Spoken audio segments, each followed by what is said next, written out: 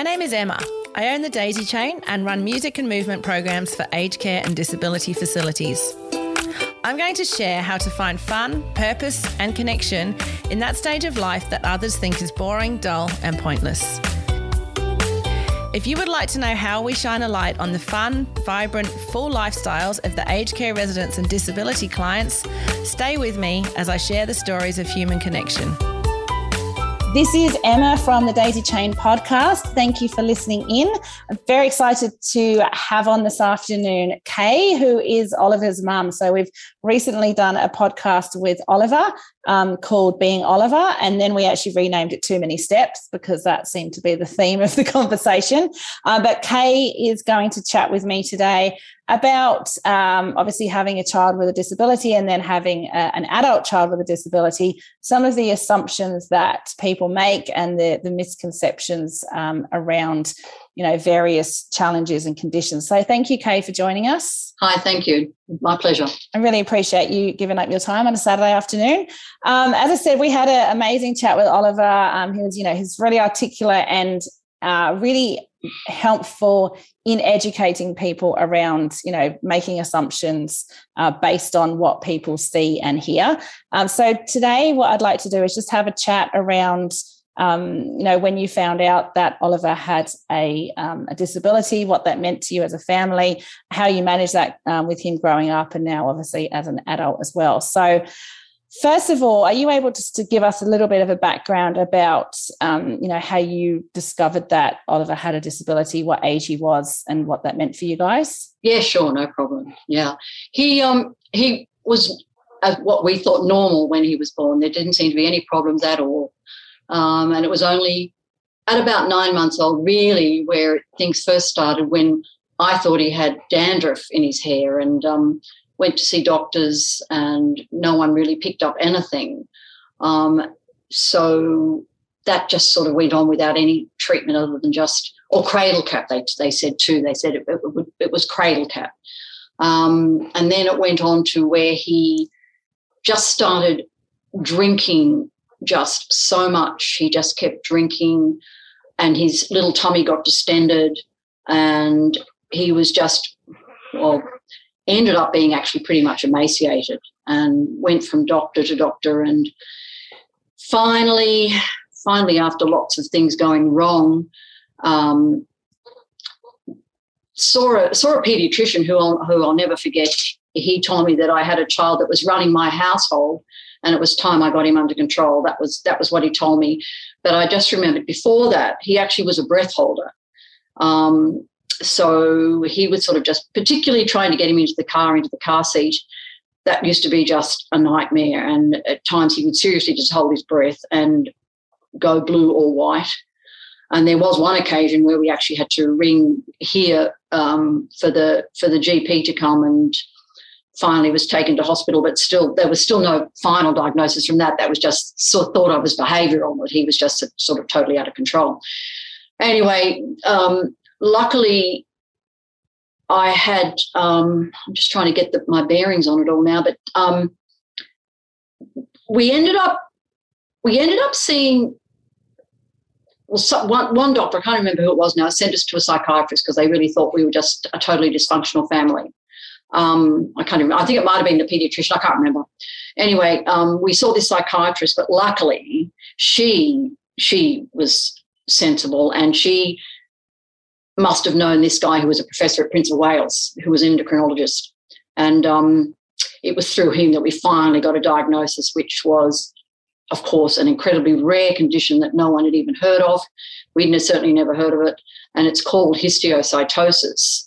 But sorry, I need to go back again because before that diagnosis, with this excessive drinking he was doing, he would walk around drinking litres and litres of water.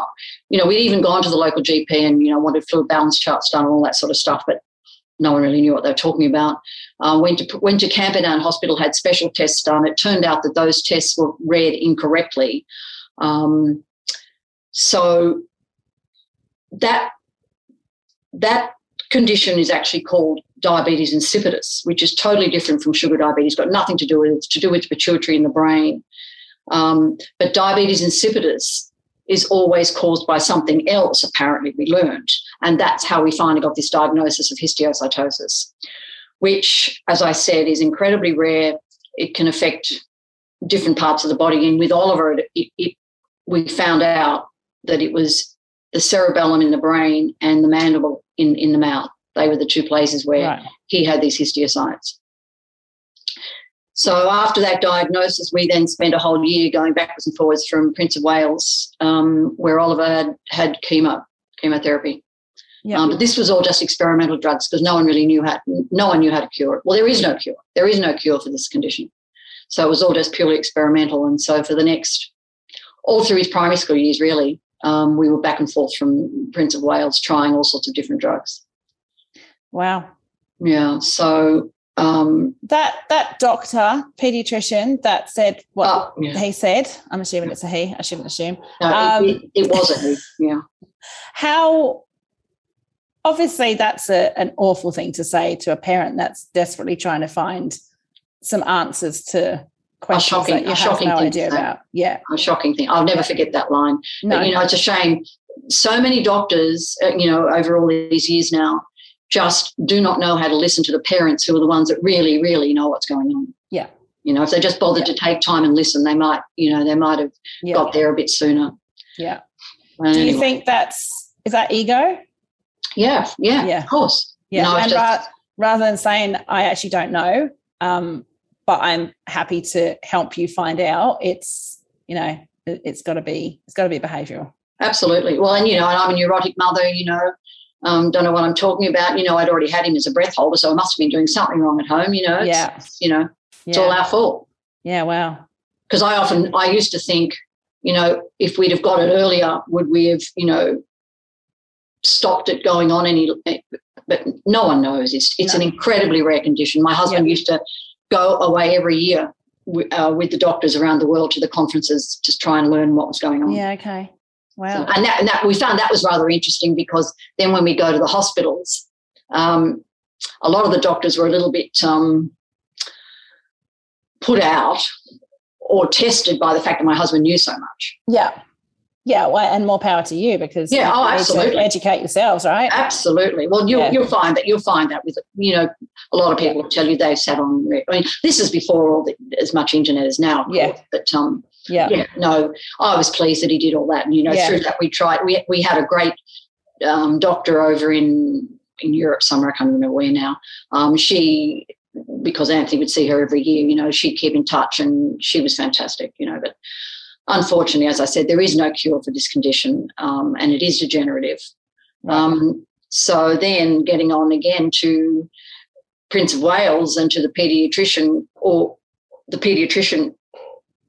no, he wasn't a paediatrician, he was a neurologist. The neurologist we saw, we were sort of led to believe that by the time Oliver got to 15, he would not be able to do much at all, pretty much. Right.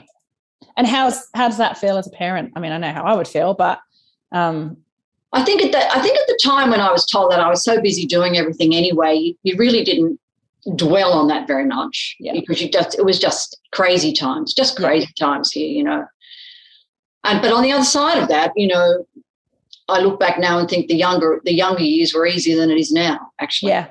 You've got other children?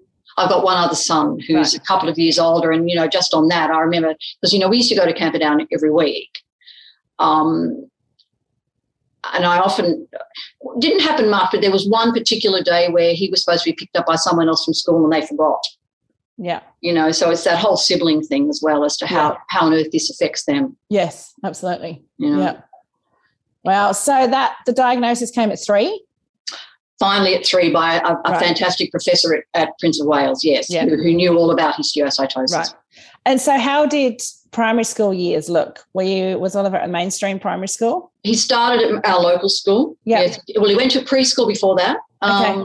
And that was great. The teacher there was fantastic. But see, he wasn't in a wheelchair then, and he could move and walk, and that was all okay. Primary school was great. As I say, started at the local school.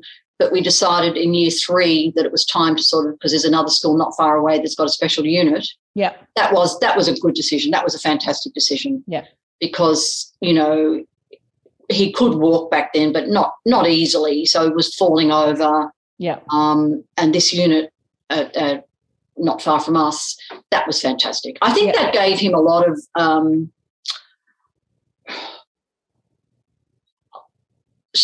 self-confidence. A few of the teachers there were fantastic. They really were fantastic. And he, in some ways, he's too confident, you know. He thinks he can do it. He thinks he can do anything. Yeah. Which is great. Yeah. But hence leads me to hold my breath a lot of the time. Yeah. No, you're the breath holder now. I'm the breath holder now. Yeah, that's right. So Oliver and I briefly spoke about when he needed to use a wheelchair, and how, you know, that's hard for a boy that's approaching puberty to have that need. How did that affect all of you, I guess, emotionally at that time? Yeah, well, we did put it off for a while, because, you know, for all sorts of reasons, but we finally realised that it was what was necessary to give him his independence, actually, so that he wasn't going to fall over all the time. Yeah. Because, you know, he had a friend at school in the unit at that time who had cerebral palsy, running around with a helmet on. Having said that, he's improved and he's fantastic now. But we realised it was the right thing to do. We just had to do it so that then he could get out on his own and be safe. Yeah. So, you know. Yeah. Well, and as a parent, that's your ultimate goal, to be safe, exactly. To be safe. Yeah. And sort of to feel a bit more included as well, you know. Yeah.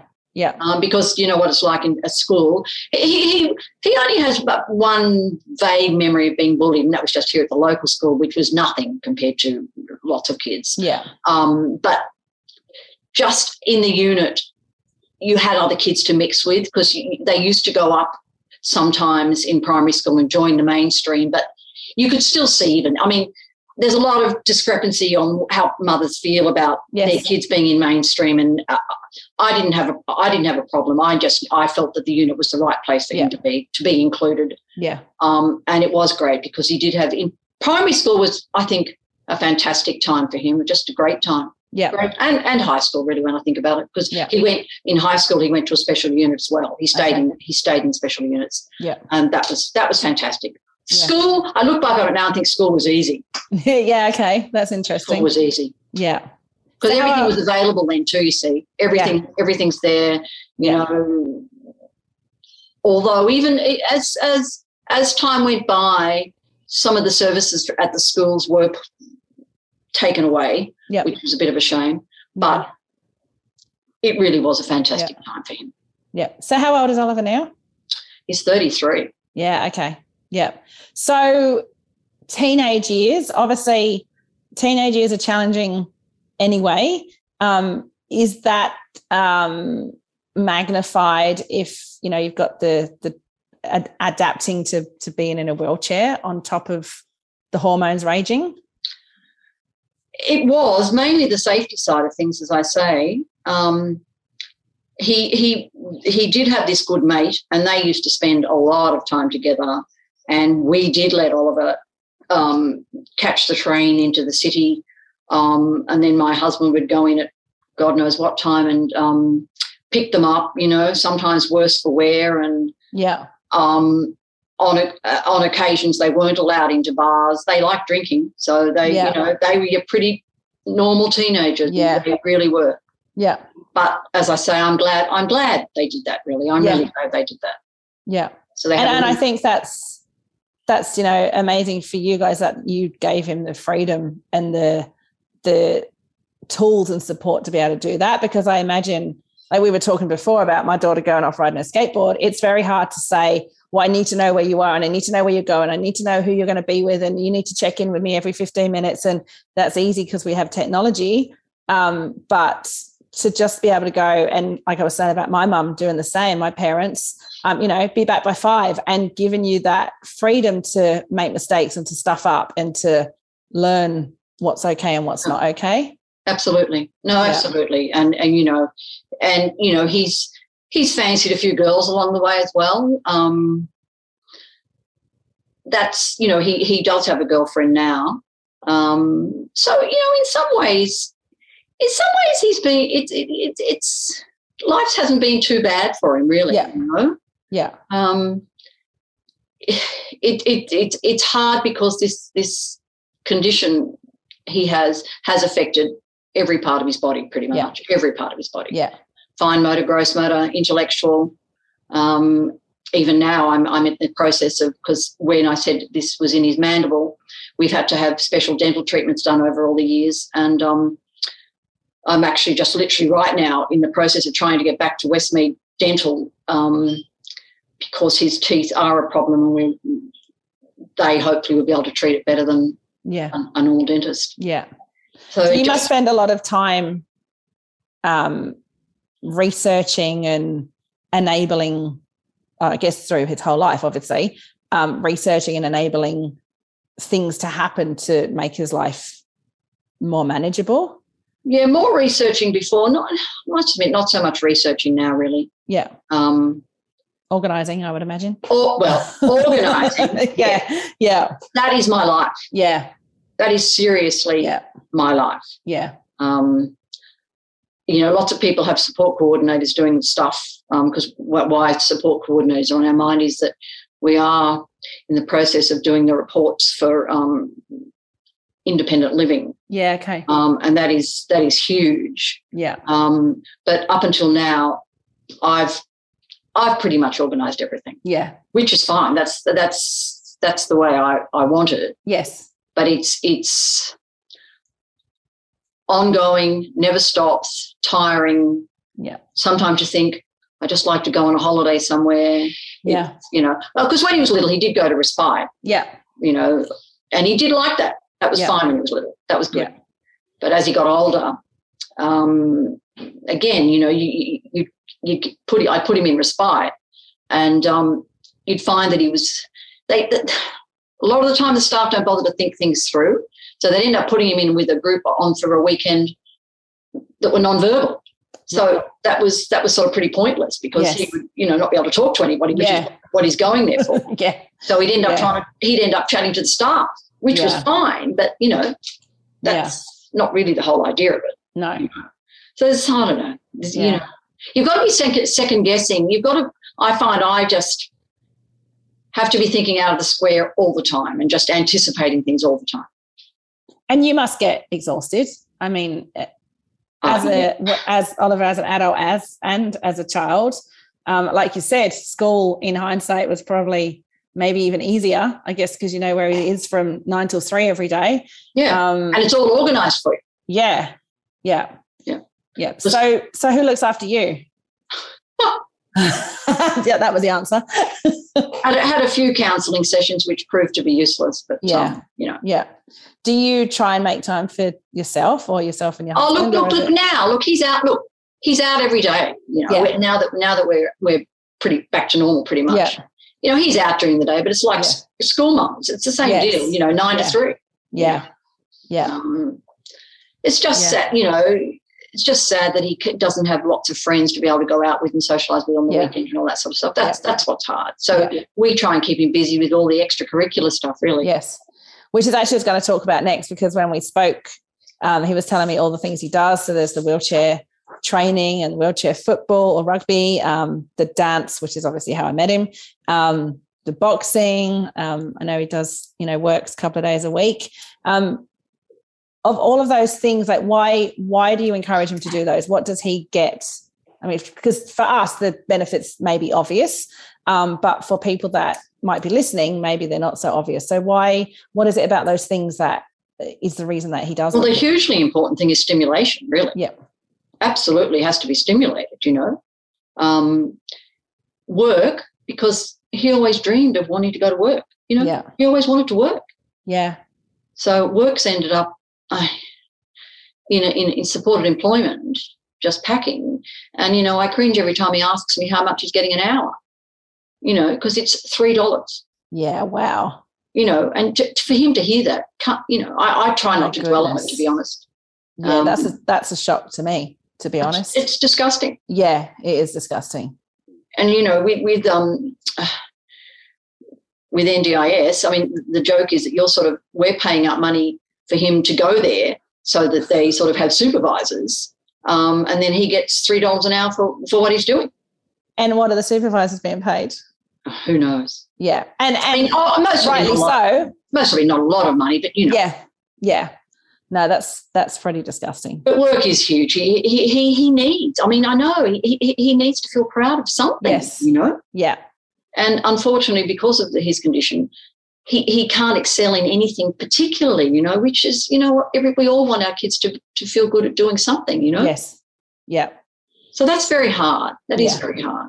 Yeah. You know, because often he does like to boast, and like he does a drama group, and they actually have a room at NIDA. So he loves to tell everybody he goes to NIDA.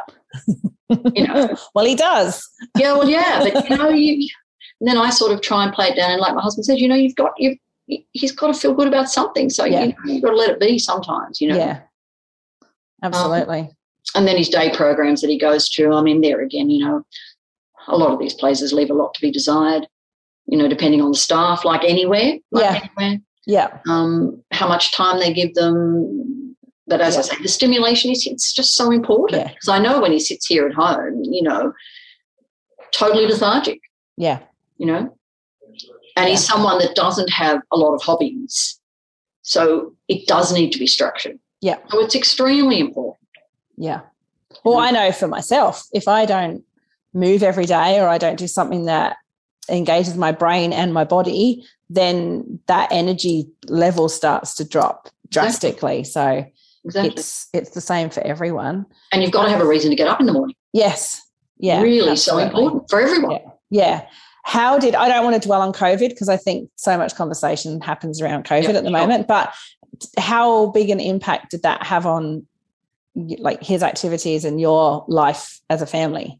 First time around wasn't so bad because everything didn't get shut down. Yeah. Work continued, which was fantastic, and one of his programs continued. But this time around, from the 30th of June or whatever it was, that was a huge shock. Yeah. But all I can say is thank God for Zoom because that really did fill the hole. That was great. And he's still got one or two things on Zoom now. Yeah. So that has been a godsend, an absolute godsend. Yeah, I agree. It's been an amazing way for people to stay connected. Yeah. It's been incredible. Even for his exercise. Yeah. You know, we did some on Zoom and then we actually went in and found some other exercises online. Yeah, good. You know, for him to do because he wasn't going to the gym, of course. Yeah. He's only actually just gone back to one of the gyms just this week. That's the first time. Yeah. And hydrotherapy he's done all his life. We're still not back there. Crazy. Yeah, it's crazy. So we were talking recently before today about some of the challenges that come up, just the nature of Oliver being in a wheelchair and obviously his speech being affected. And we spoke earlier about, you know, accessibility for the wheelchair, steps. You know, if you've got to push him and there's no dip in the curb, obviously that makes it hard for you. And as you get older as parents, your physical strength is probably not as much as it was 20 years ago. And they're all things that have to be taken into account. What are the biggest challenges with accessibility, do you think? Well, you know, he can catch public transport. He has caught trains. But having said that, he's actually had huge accidents on trains as well. Yeah. Where he ruptured an eye socket for once. That's and you see again, because of his condition, it's harder. You know, like for some people it's not so difficult getting up. Even if you even bother to look at the ramp to get up to a train, it's not easy. You know, or to come back down off because he's actually come back down off the ramp too fast and gone head over heels, you know. It's because they're too steep? Yes. Yeah. Yeah, because there is a special gradient you're supposed to have, but it must meet it, but only just, I think, sometimes. Yeah. And even sometimes one of the bus stops just here where he used to get off the bus, there wasn't even a footpath. He got off onto grass. There's just so many things people don't think about. Just so many things. Or, you know, there was somewhere recent. Oh, I know. I just a week or so ago, he actually has had a mole that I had looked at, and it was. So I thought I'd take him to this place near where he works because as I drove past, it all looked flat. all flat, the car park. I thought, brilliant, this is wheelchair accessible, all good. So I go in and say, can I make an appointment? And then I said, it's for my son who's in a wheelchair. And they said, well, we'll have to move all the cars out and he'll have to come. I said, and I wasn't in a good mood anyway. So I said, you've got to be joking. Because this place isn't all that old, I thought you couldn't possibly do this and not make it accessible. No. And the fact was you had to go at a certain time, you had to move all the cars out and they had to get in the back way to let him in a wheelchair. And then they said, we do see other people in wheelchairs. Wow. And in the end, I just ended up taking him to my local GP. Yeah. Yeah.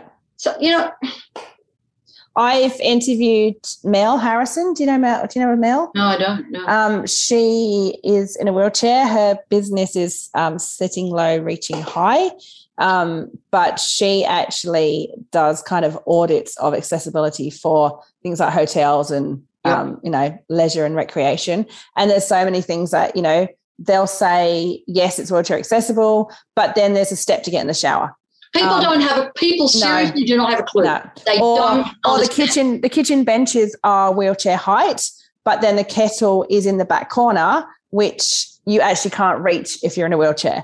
Yep. So we really need to have people that are in wheelchairs assessing these places and saying, well, no, because you might think that you can reach that from sitting there, but I'm telling you from my angle, I can't get to that. Or why is that PowerPoint all the way up there to plug my laptop in?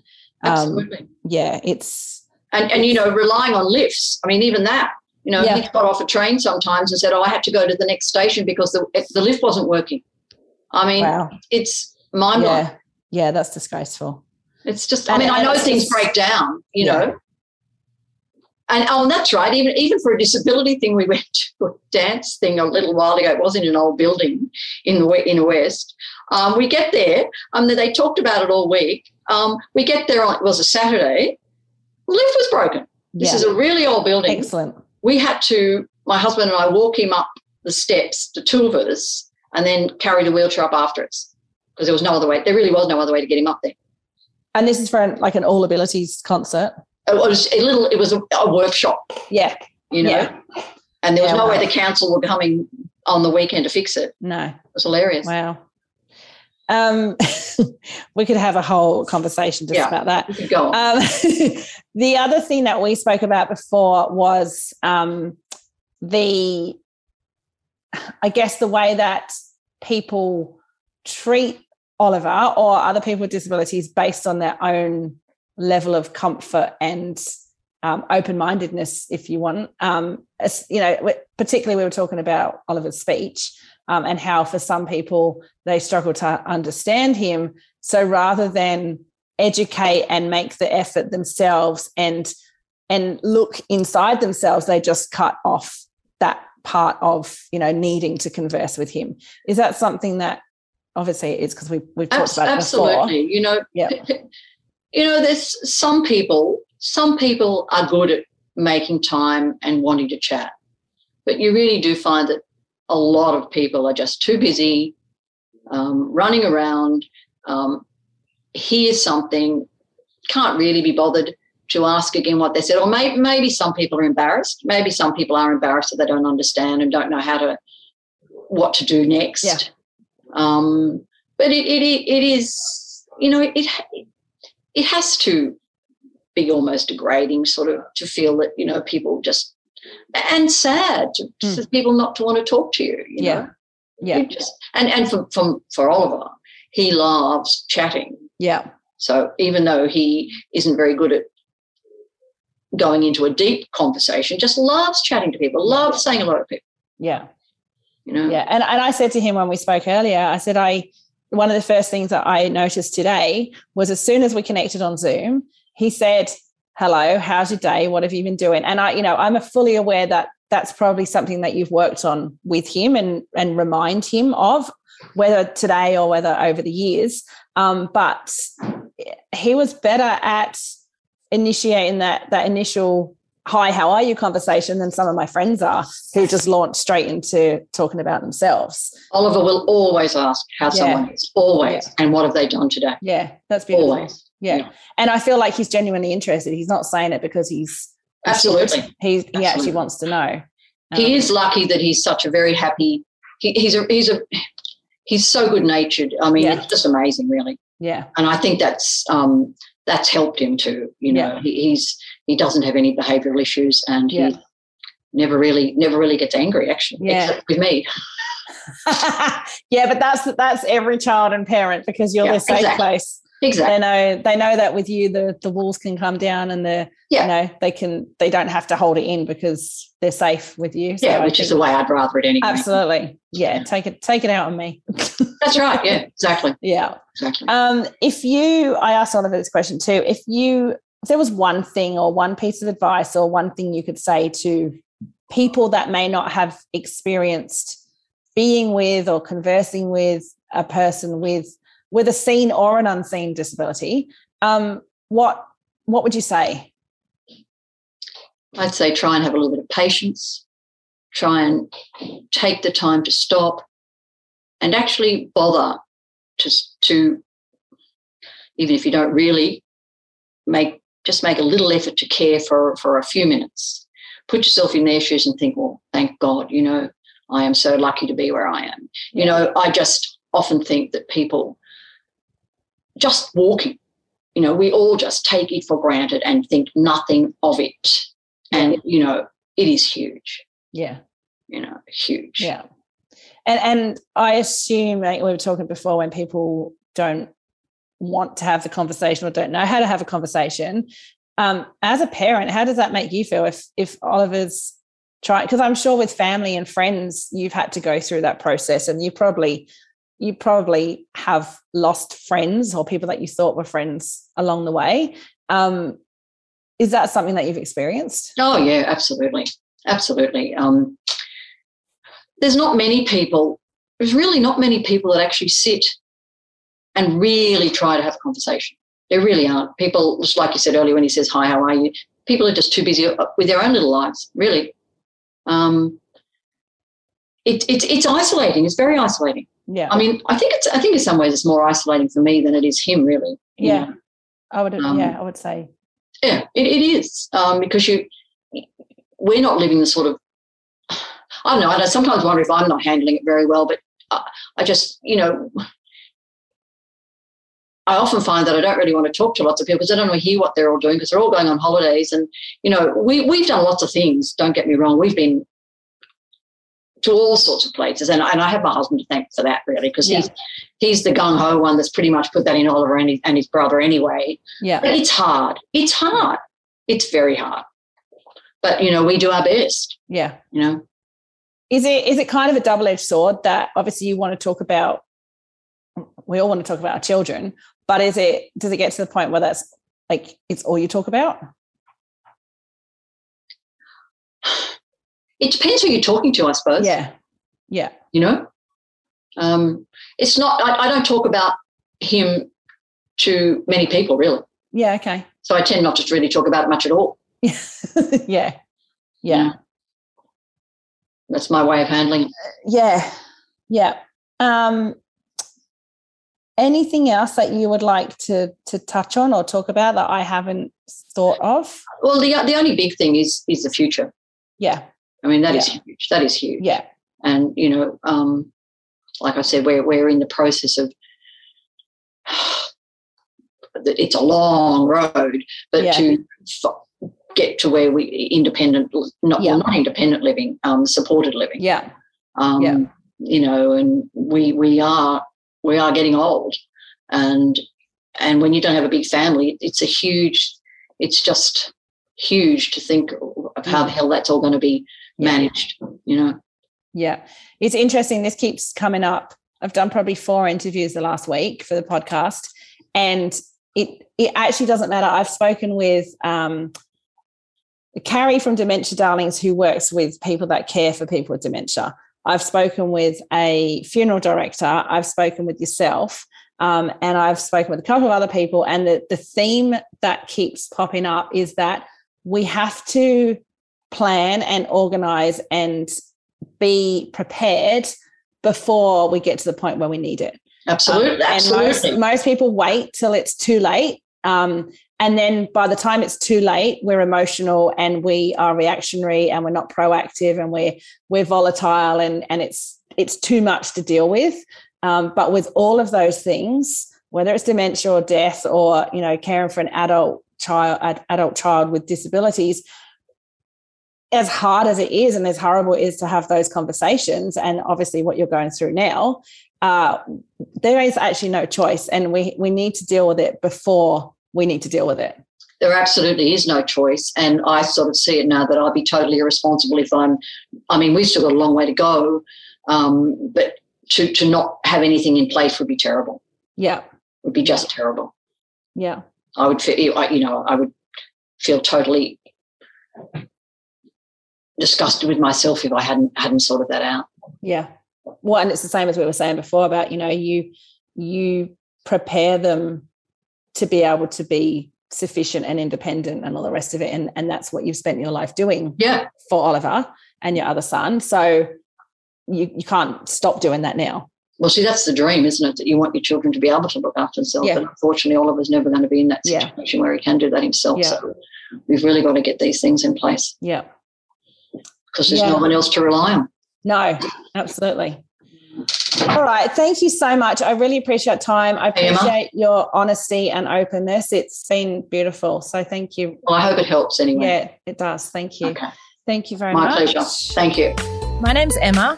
I'm from The Daisy Chain, and thank you so much for listening to The Daisy Chain podcast.